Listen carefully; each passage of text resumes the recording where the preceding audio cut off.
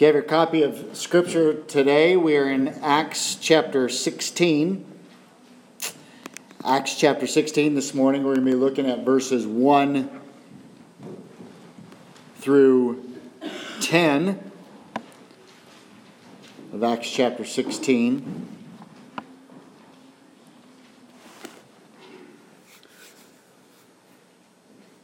Actually, 1 through 15, my apologies, of Acts chapter 16. The book of Acts is in the New Testament: Matthew, Mark, Luke, John, Acts. I'll be reading from the English Standard Version this morning from Acts chapter 16. Paul came also to Derbe and to Lystra. A disciple was there named Timothy, the son of a Jewish woman who was a believer, but his father was a Greek. He was well spoken of by the brothers at Lystra and Iconium. Paul wanted Timothy to accompany him, and he took him and circumcised him because of the Jews who were in those places, for all knew that his father was a Greek. As they went on their way throughout the cities, they delivered to them for observance the decisions that had been reached by the apostles and elders who were in Jerusalem. So the churches were strengthened in faith, and they increased in numbers daily. And they went through the region of Phrygia and Galatia, having been forbidden by the Holy Spirit to speak the word in Asia. And when they had come up to Mysia, they attempted to go into Bithynia, but the Spirit of Jesus did not allow them. So passing by Mysia, they went down to Troas. And a vision appeared to Paul in the night. A man of Macedonia was standing there, urging him and saying, "Come over to Macedonia and help us." And when Paul had seen the vision, immediately we sought to go into Macedonia, concluding that God had called us to preach the gospel to them. Verse 11. So setting sail from Troas, we made a direct voyage to Samothrace, and the following day to Neapolis, and from there to Philippi, which is the leading city of the district of Macedonia and a Roman colony. We remained in this city some days, and on the Sabbath day we went outside the gate to the riverside, where we supposed there was a place of prayer. And we sat down and spoke to the women who had come there, or who had come together. And one who heard us was a woman named Lydia from the city of Thyatira, a seller of purple goods, who was a worshiper of God. The Lord opened her heart to pay attention to what was said by Paul. And after she was baptized, and her household as well, she urged us, saying, "If you have judged me to be faithful to the Lord, come to my house and stay." And she prevailed upon us. Our focus this morning is going to be on verses 11 through 15. I read the previous verses because we'll be making some references back to those verses this week, which we talked about last week. I entitled this message, "The Lord Opened Lydia's Heart." If you notice there in the passage of Scripture, we read that the Lord opened her heart. It's very interesting language, as we'll see when we get into the message this morning. I'm certain that throughout the annals of history, Europe will be remembered for many things. And I am certain that Philippi will be remembered as the conquered city of Philip II of Macedon in 356 BC, who renamed the city from its original name to Philippi.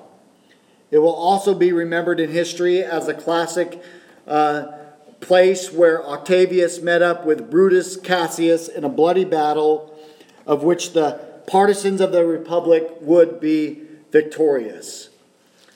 However, when the records of human history are done and they are written, Philippi will be remembered as a place where the Apostle Paul heralded the cross of Christ, and Europe first heard the gospel of Jesus Christ. It was here at Philippi that a woman's heart would be of utmost importance. It was here that the Lord would open the heart of Lydia. It is interesting that we read that the Lord opened her heart throughout the Scripture, and definitely throughout the book of Acts. We have seen this is how the Lord works. We have clearly seen that the Lord has grace on whomever He chooses to have grace upon. And in this case, He opens the heart of Lydia to give her an understanding of the gospel of Jesus Christ.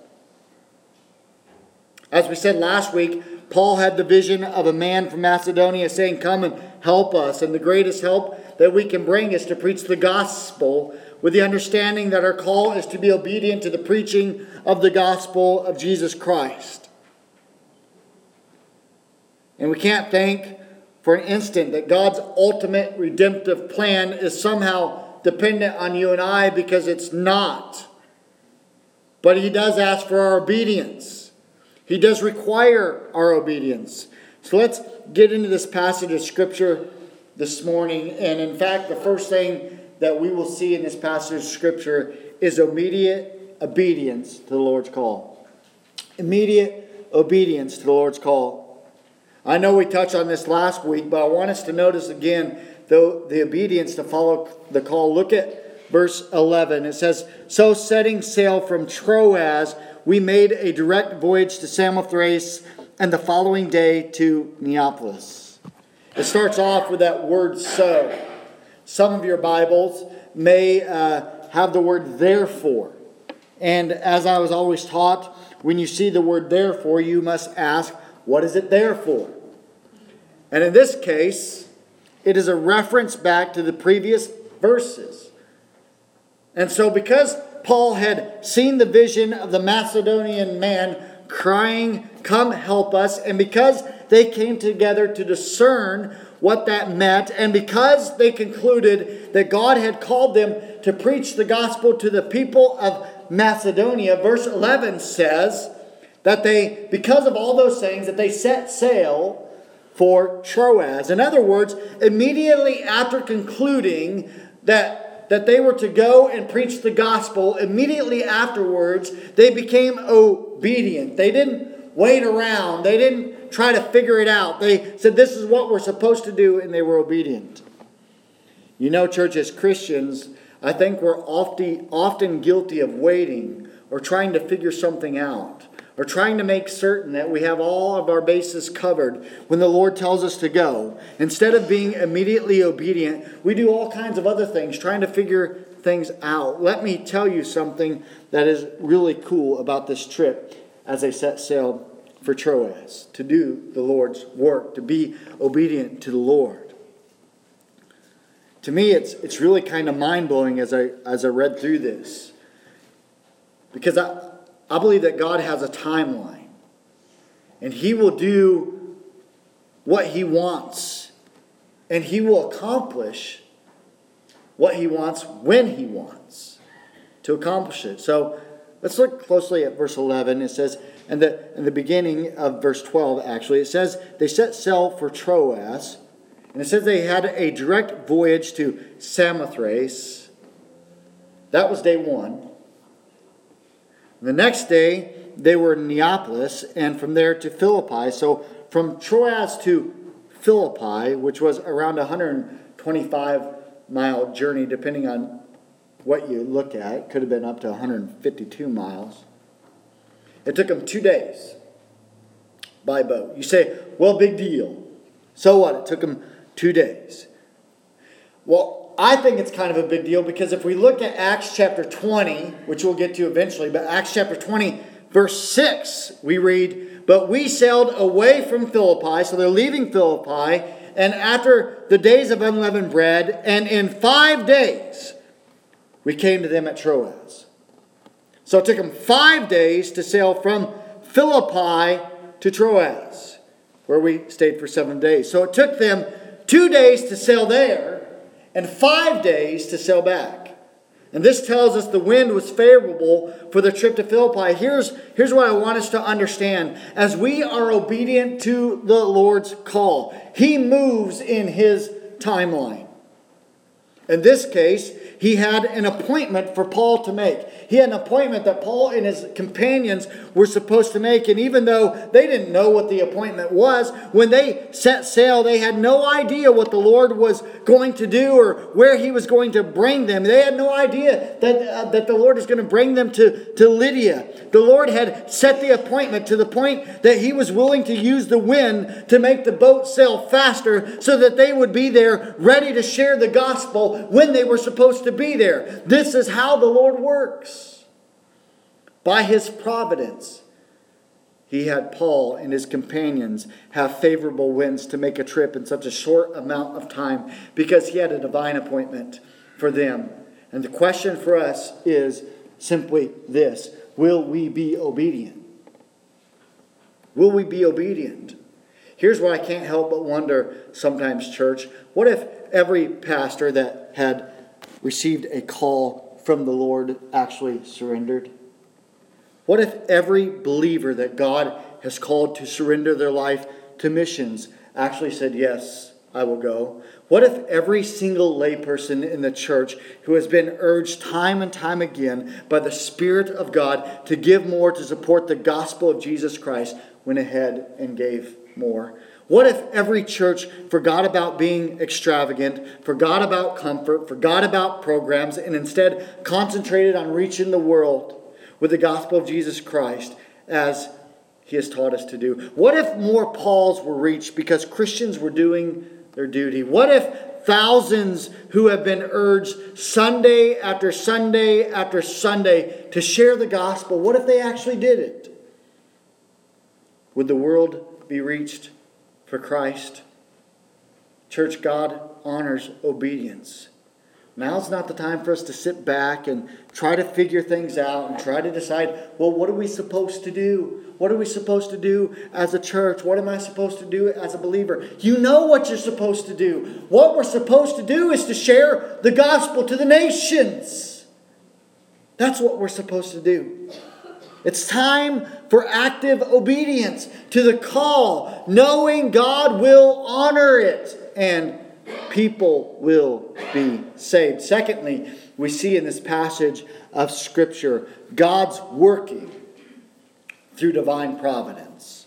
God's working through divine providence. When we think of divine providence, it may sound preposterous to think that God is orchestrating and ordering events to affect the salvation of his people. But that is exactly what he's doing. And when we see this right here in this passage of Scripture dealing with Lydia, we first see it in bringing Paul to Philippi, where Lydia is at. We do not know how long Lydia had been there. We do not know what brought her to Philippi. What we do know is that there she is in Philippi, a businesswoman, a seller of purple. We also know this, that Paul did not originally want to go to Macedonia. He wanted to go to the Asia of his day and preach the gospel, but he was prevented from speaking there by the Spirit. He says, fine, then I'll go to Bithynia. And he says, and Paul starts on his journey there, but he's prevented from going by the Spirit. And as you will recall, last week, Paul is in Troas and has a vision of a man from Macedonia saying, come and help us. And there's a ship ready to take them to Philippi, and God brings Paul to the spot where Lydia is at. And as we've already seen, the wind is favorable because God has a plan for Paul to meet Lydia at this time and at this place. However, let's think of Lydia.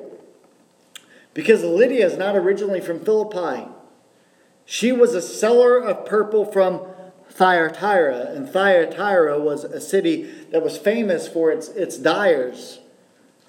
And there they made a special purple which was prized by the Romans of the day. And Lydia is either a widow or had no husband. Seemingly she comes to Philippi across the sea. Why does she come at this time? Why does she come when Paul is there? Why does she come to Philippi at all? Why doesn't she go somewhere else like Athens or Corinth? Lydia may give many reasons as to why she goes to Philippi if we were to visit with her. But I submit to you There's one profound reason that she is there at this time and in this place. She's there because God wants her there. And she is there because He has a surprise in store for Lydia. Lydia and Paul have to meet. It does not matter what their will is or their desire is, because their will shall be moved by the divine providence of God and what He wants. And they will cross each other's path. And Paul will preach the gospel to Lydia. I doubt it ever even entered into Lydia's thought process that she would go to Philippi, and there she would be told about Jesus. And I doubt that when Paul saw a vision of a man from Macedonia saying, "Come and help us," that he thought instead he would meet a woman from Thyatira, and that he would preach to a handful of women that were gathered by a stream. You see the point, church? Neither Paul nor Lydia had a clue what God was doing. But God knew it. God knows the end from the beginning. And there are times that He acts by divine providence to meet our deepest needs. Now let's see how God works. Remember that Paul was forbidden by the Spirit to go into Asia of his day. And if you remember, we said that this is modern day Turkey. Now Lydia, she's from Thyatira, which is Asia of Paul's day, which is modern day Turkey. This is how God works, church. Why couldn't Paul just have went to Asia and preached there? After all, it would have been a shorter trip. It would have been easier for Lydia just to stay in Asia and let Paul go there and preach to her there. But that's not God's plan. God's plan is for her to go to Philippi. We don't know why this is God's plan, but I know this, that we are not God. And God always knows what's best. And He always is arranging and orchestrating things in His way. And He had this meeting arranged between Lydia and Paul in Philippi. Have you ever given thought to your salvation? Have you ever thought about the circumstances surrounding it? Why were you born where you were born? Why do you have the parents that you had? Or why did God allow you to attend a certain church? Or why did someone share the gospel with you at a certain time? It is because God had a plan. God, in His divine providence, was orchestrating what He wanted to take place. Sometimes I wish we would pay more attention to what God is doing. Even if you are here this morning and you were to surrender your life to Christ this morning for the first time, it would be because God led you to this spot on this day and this morning to hear this sermon on this day from this pastor. And God would open your heart to hear the gospel, and you would surrender to Him. There are no accidents with God. This should be a great encouragement to us as a church. Encourage us to preach the gospel, because God's providence is always working. It's always at work with us while we work for our Lord. When we are working with God, who can be against us? We should proclaim the word of God, knowing that we are doing His works and knowing that all things great and small, all people great and small, will one day bow down at His feet. Knowing that He is everything. That He is the ruler of all things. And His divine purpose will be accomplished. So take courage, church. Share the gospel. Because that's what we are called to do. And that God is orchestrating by His divine plan what will take place. Thirdly, from this passage of Scripture, we see God's working in the life of Lydia. God's working in the life of Lydia. God has a purpose for Lydia, and that purpose is that she will be saved. However, Lydia was not saved against her will. No one is saved against their will. Instead, God makes us willing by His power and through His grace, and His grace does not violate our will, but it overcomes our will. No one is ever dragged into heaven, just like no one is ever dragged to hell. but they go there with all their heart's desire. Whether it's heaven or whether it's hell, we go there with all of our heart's desire. Lydia is no different. By God's grace, she has been made willing. And one of the first things we notice her doing is keeping the Sabbath. Interesting enough, she's not in her hometown, right? No one's going to know whether Lydia kept the Sabbath or not. But she still does it.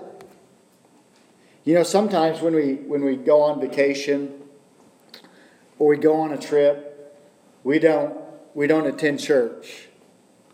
We take a vacation from the Lord, so to speak. As if God's on vacation while we're on vacation. Not Lydia. She honored the Lord on the Lord's day. I'd urge you to do the same.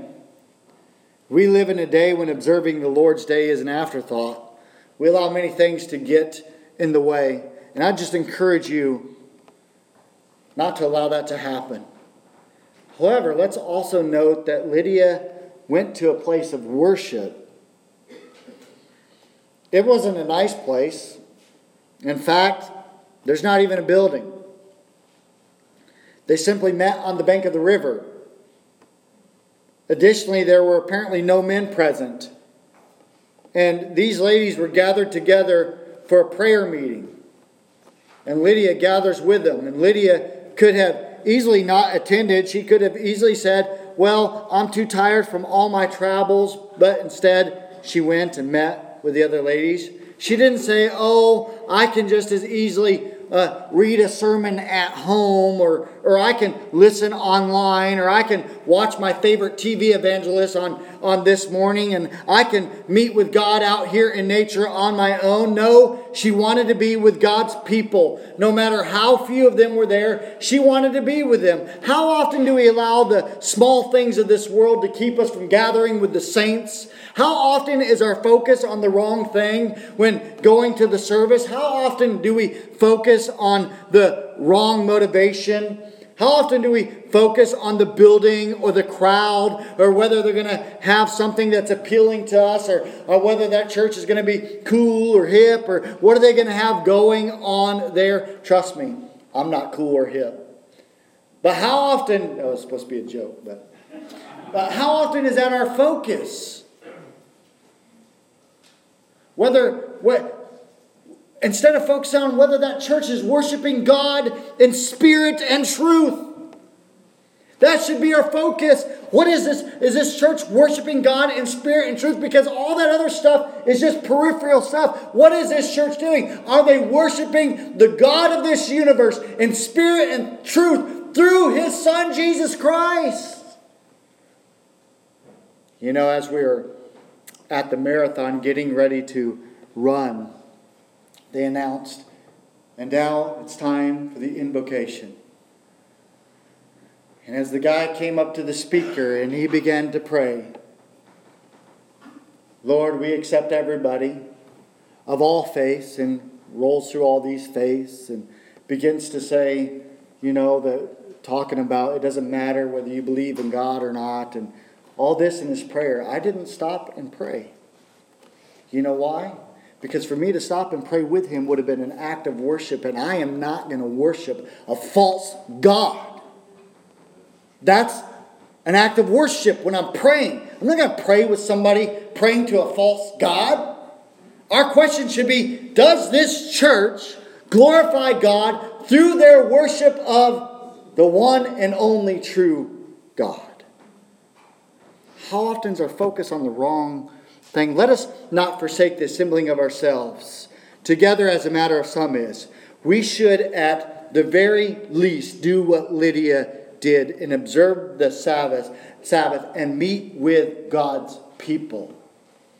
Finally, also notice that it says that Lydia heard them. She listened to what was being said. And we also can listen to what is being said. You know, it is disconcerting sometimes when people come to church just to be there and not learn or pay attention to what's being taught or said. Let me just say that we should pay attention to the message that we hear, that we should be applying it to our lives, that we should be processing what is being taught and what is being said from the pulpit? How can we expect any kind of blessing when we want to sleep in a pew? Or when our mind is on the game that's going to be going on afterwards? Or I wonder what I'm going to be eating for lunch today. I mean, do we really expect a blessing when our mind is everywhere else? When our mind's not engaged on what is being taught? If we want a blessing, then we should pay attention to what the Lord is saying through the proclamation of His Word. And what's God saying to me, and what is God trying to teach me? Fourthly, let's see God's working in the life of Paul. There is a saying I like. It goes like this: know that salvation is totally dependent on God, but preach as if it all depends on you. The idea is that we are to seek after the lost, proclaiming the gospel to them while leaving the results up to God, knowing that God saves the soul. Notice that Paul goes to the spot where he thinks there should be a synagogue. It says he goes where he supposes people would be gathered to pray. He figures he will find people ready to hear the word of God. Honestly, this is probably a good practice to follow. I'm not saying there's anything wrong with speaking the gospel to those that may not necessarily want to hear it. However, I think we may find more success when we find those people where the Spirit of God has already been working in their life. There are people whose hearts are prepared by the Lord to receive the truth of the gospel of Jesus Christ. Think of even Cornelius. When Peter went to him, it would indicate that the Lord had prepared the heart of Cornelius to receive the word. And what I'm saying is that we should be on the lookout for those who are interested, for those who indicate that they have a heart that's been prepared by God for the message of salvation. Again, this is why we should pay attention to people. This is why we need to see that God points out by His providence that people are ready to receive the truth. And when God grants us an opportunity, we need to speak the truth into their lives and leave the results up to Him. Let's notice how Paul responds to these women at the river. He doesn't preach to them. Did you notice that? He got there, he found a few women. And what does it say? Scripture says, we sat down and spoke to the women who had come together. So Paul took a seat. Took a seat there and simply began to talk with them. If Paul would have stood up and started preaching a sermon, that would have seemed out of place. Instead, he knew that talking with them was the right thing to do, and so that's what he did.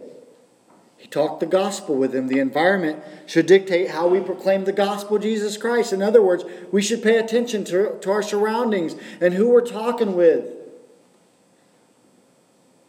And don't be afraid to contextualize in order to help others understand the gospel. You don't have to have some sort of canned presentation. We don't approach everyone the same way with the same canned presentation. Pay attention to your surroundings. Pay attention to what's going on. Pay attention to how you can steer the conversation towards the gospel.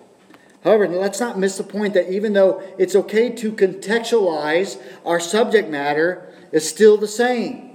The subject's still the same. It's Christ.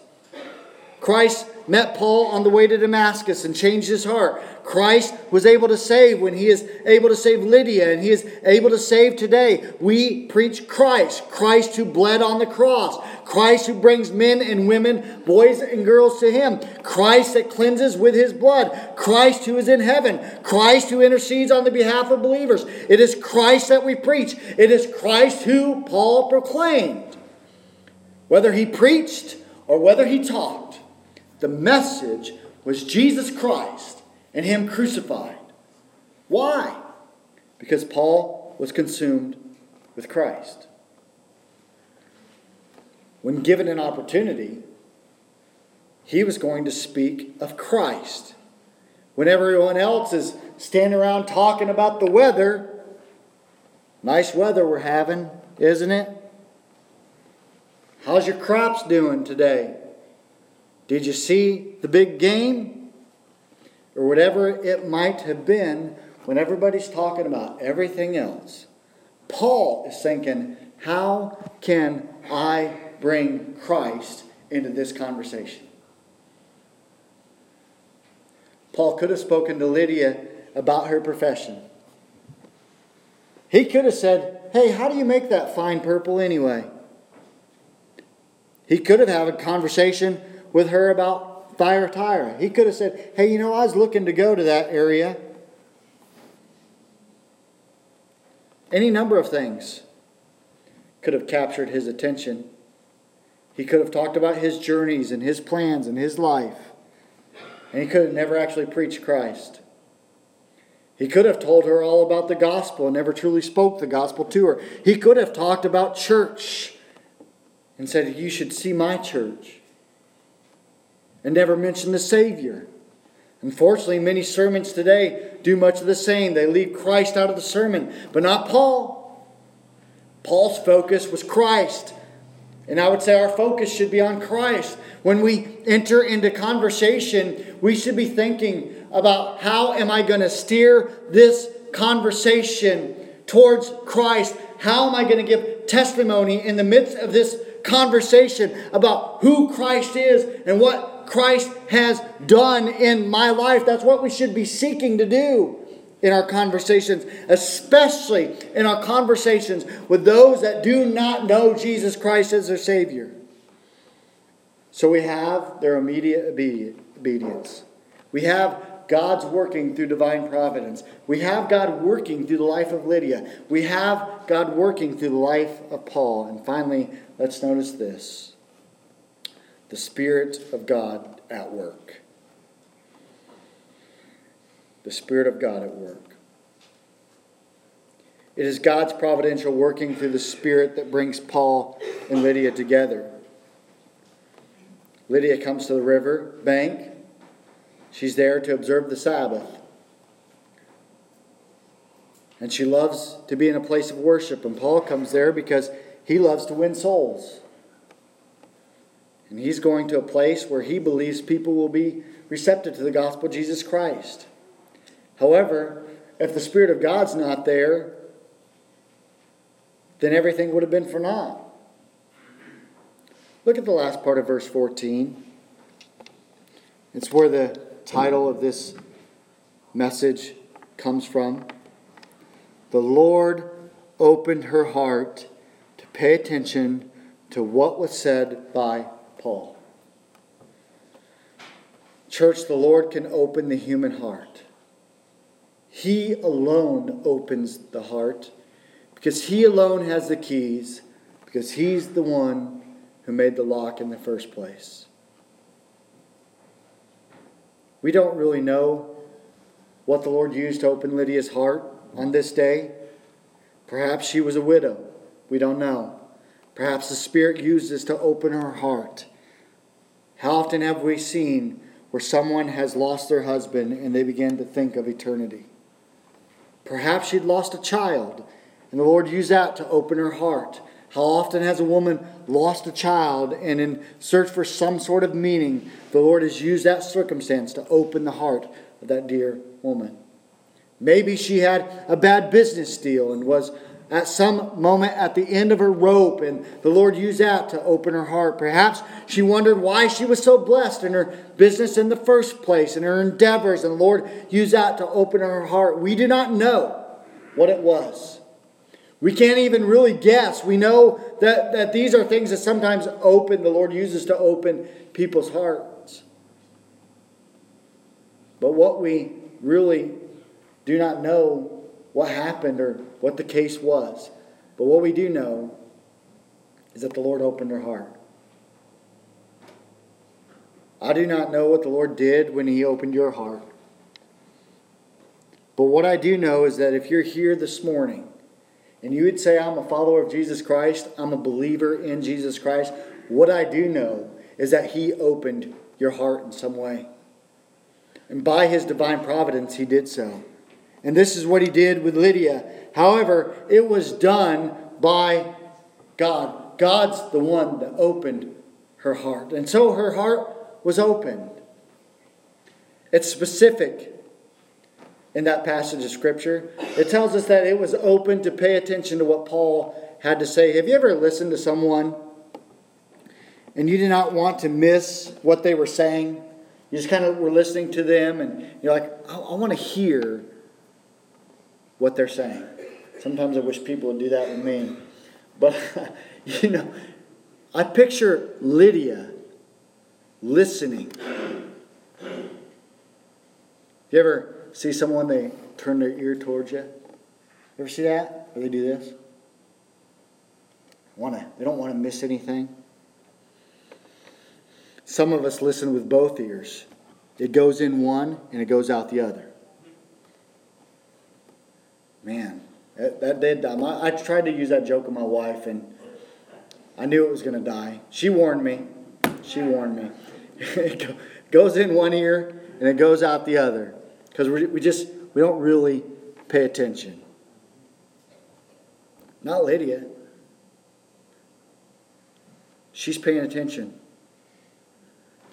Think about it. We can listen to a ball game for hours. We can listen to political speeches sometimes for a long time because we want to know what's being said.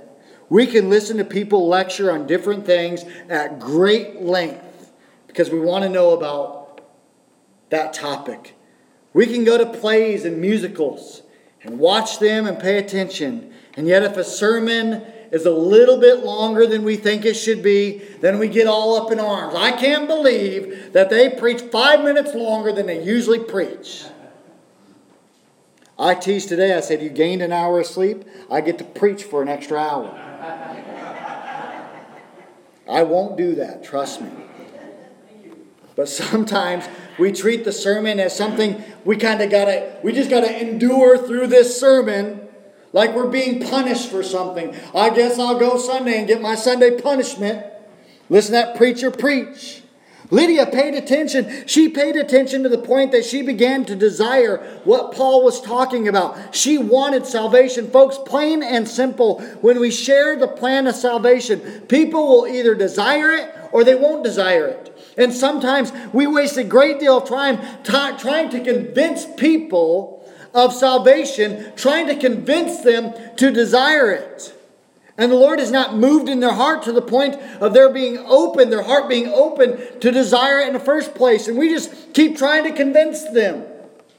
Sometimes it's best to realize where they are and move on until we find someone that desires salvation. I'm not saying that you never share with that person again. I'm saying know where they are and respond accordingly to where they're at. Not only was Lydia attentive to what was said, not only did she desire it, but she received salvation. She understood that Christ died for her, that He was her substitute, and she received Him. She believed what Paul said, that Jesus was the Son of God, and that He paid the price for her sin, that He rose again on the third day, and that whoever believes in Him will not perish but have everlasting life. She believed and was justified in the same way that if you are here this morning and you place your faith in Jesus Christ and believe, you will be justified. You will be made right to stand before a holy God in heaven one day. You too, if you believe, will have salvation instantly. When we trust Him and receive Him, we have everlasting life. Not only did she receive the Lord, but we see she was then obedient. She was baptized. Scripture is clear that we are to believe and be baptized. The Great Commission from the Lord is to go into all the world and preach the gospel to every creature. And whoever believes and is baptized will be saved. That's what the Scripture tells us. Perhaps Lydia said, why do I need to be baptized? And perhaps Paul said, as a testimony of your belief in Jesus Christ. whom you now confess as your Master and Lord. What is important is we don't see Lydia saying, well, the water's probably pretty cold right now, or let me think about whether I should be baptized or not, or I don't know for sure, or I'm afraid of the water. In fact, all throughout Scripture we see, and they believed and were baptized. They believed and were baptized. They believed and were baptized. But rather, she's baptized right away. But not only is she baptized, but her servants believe and are baptized. Her whole household believes and is baptized. She was not ashamed to confess Christ as her Savior. She had only known Him a few moments. And she's already ready to confess Him before every single person that she knows. She declares that she's a follower of Christ and that her life was changed forever. Now, one last thing here with the Spirit of God at work, and we'll be done. The Spirit of God is at work in the life of Lydia because we see Lydia's heart opened. She understands, desires, and receives the gospel. She's then baptized. And finally, she is faithful. She's faithful. She invites them to stay at her house. She probably knew that they had nowhere to go. They had nowhere to stay. And she invites them all to come and stay at her house. In fact, the Scripture, interestingly enough, it says that she prevailed upon us. What that means is to use force or constraint. Now, I don't think that Lydia is like beating them up and stuff and dragging them to her house. In other words, I get that this is kind of the picture I get of Lydia saying, y'all are going to stay at my place. I have room for all of you. And them saying, no, Lydia, that's not necessary. And her coming back with, no, this is what I want to do. Remember, Lydia is a seller of fine linen. She's not poor. She's saying to them, I want to share with you my place. I want you to come and stay with me. I want to do this for you. She wanted to care for those that had cared so much for her. I picture her saying something like this. You believe that I place my faith in Jesus Christ and He is now my master. And if you really believe it, you will come and stay at my house and allow me to care for you and make you all as comfortable as I can. And finally, Paul gives in and goes to her home. And I read that and I think, man, if only that spirit of generosity would be found in all believers today. Imagine if our attitude was always to show holy hospitality and entertain other believers. Imagine if we always had an open door and were inviting people into our home.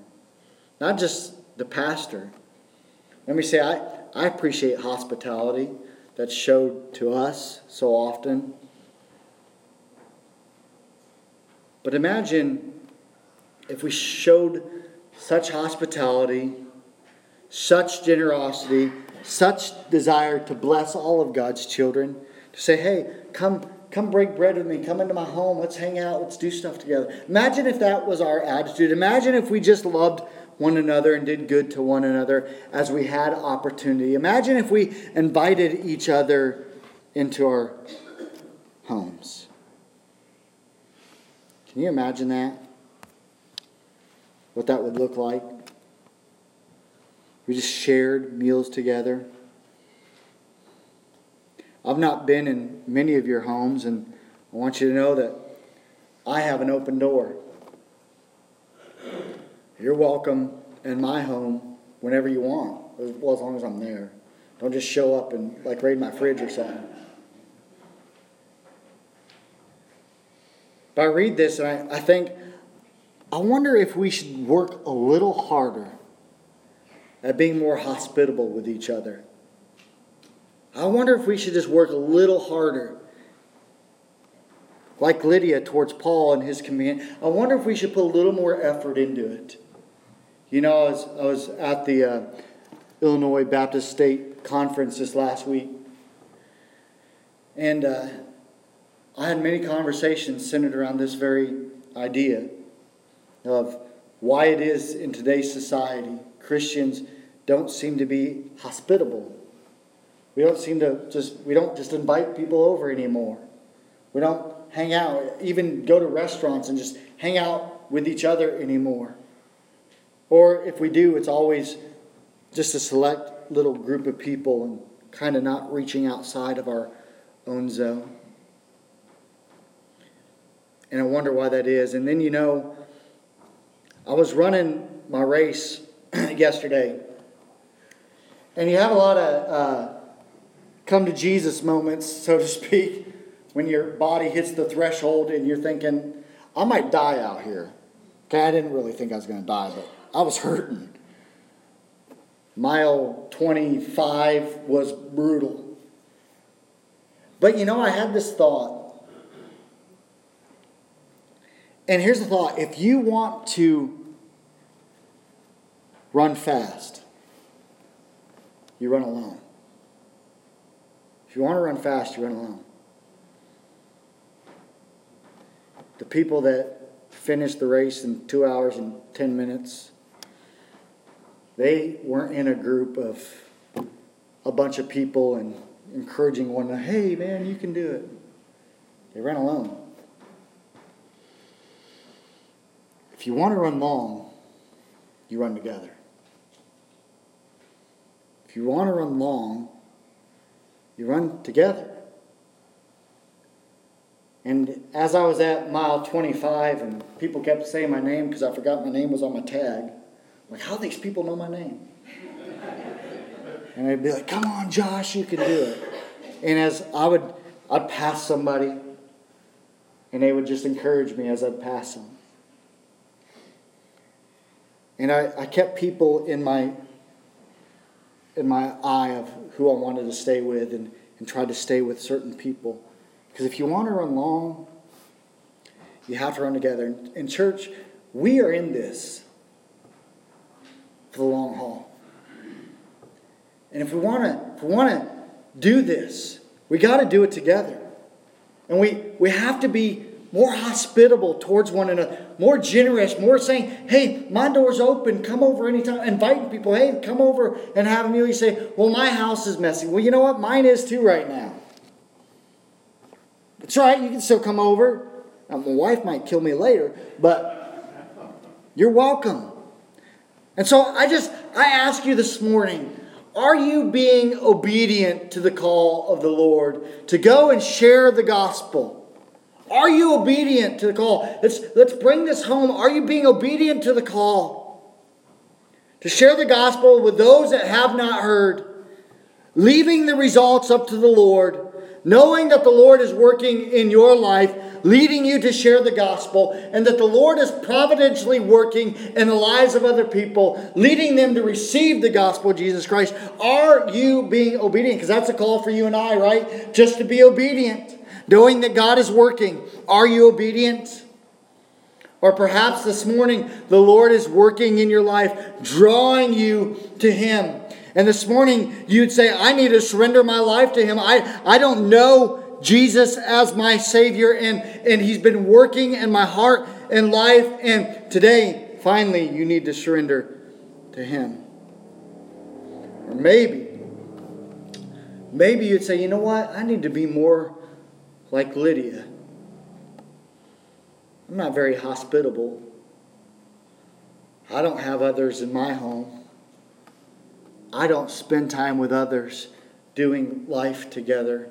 In fact, I just kind of do it on my own. And you will run fast, but you won't run long. I just want to encourage you. Maybe that's you this morning. And you can deal with what the Lord's spoken to you and however you want to. You can do it in your pew. You can come up here and pray. You can ask me to pray with you. You can wait till afterwards and say, Pastor, I want to pray with you about something. I'm having this struggle. I'd love to talk with you. You could say even afterwards, hey, can we hang out? Whatever. Maybe the Lord's spoken to you this morning through His Spirit, brought conviction into your life, would you take time to respond to that this morning?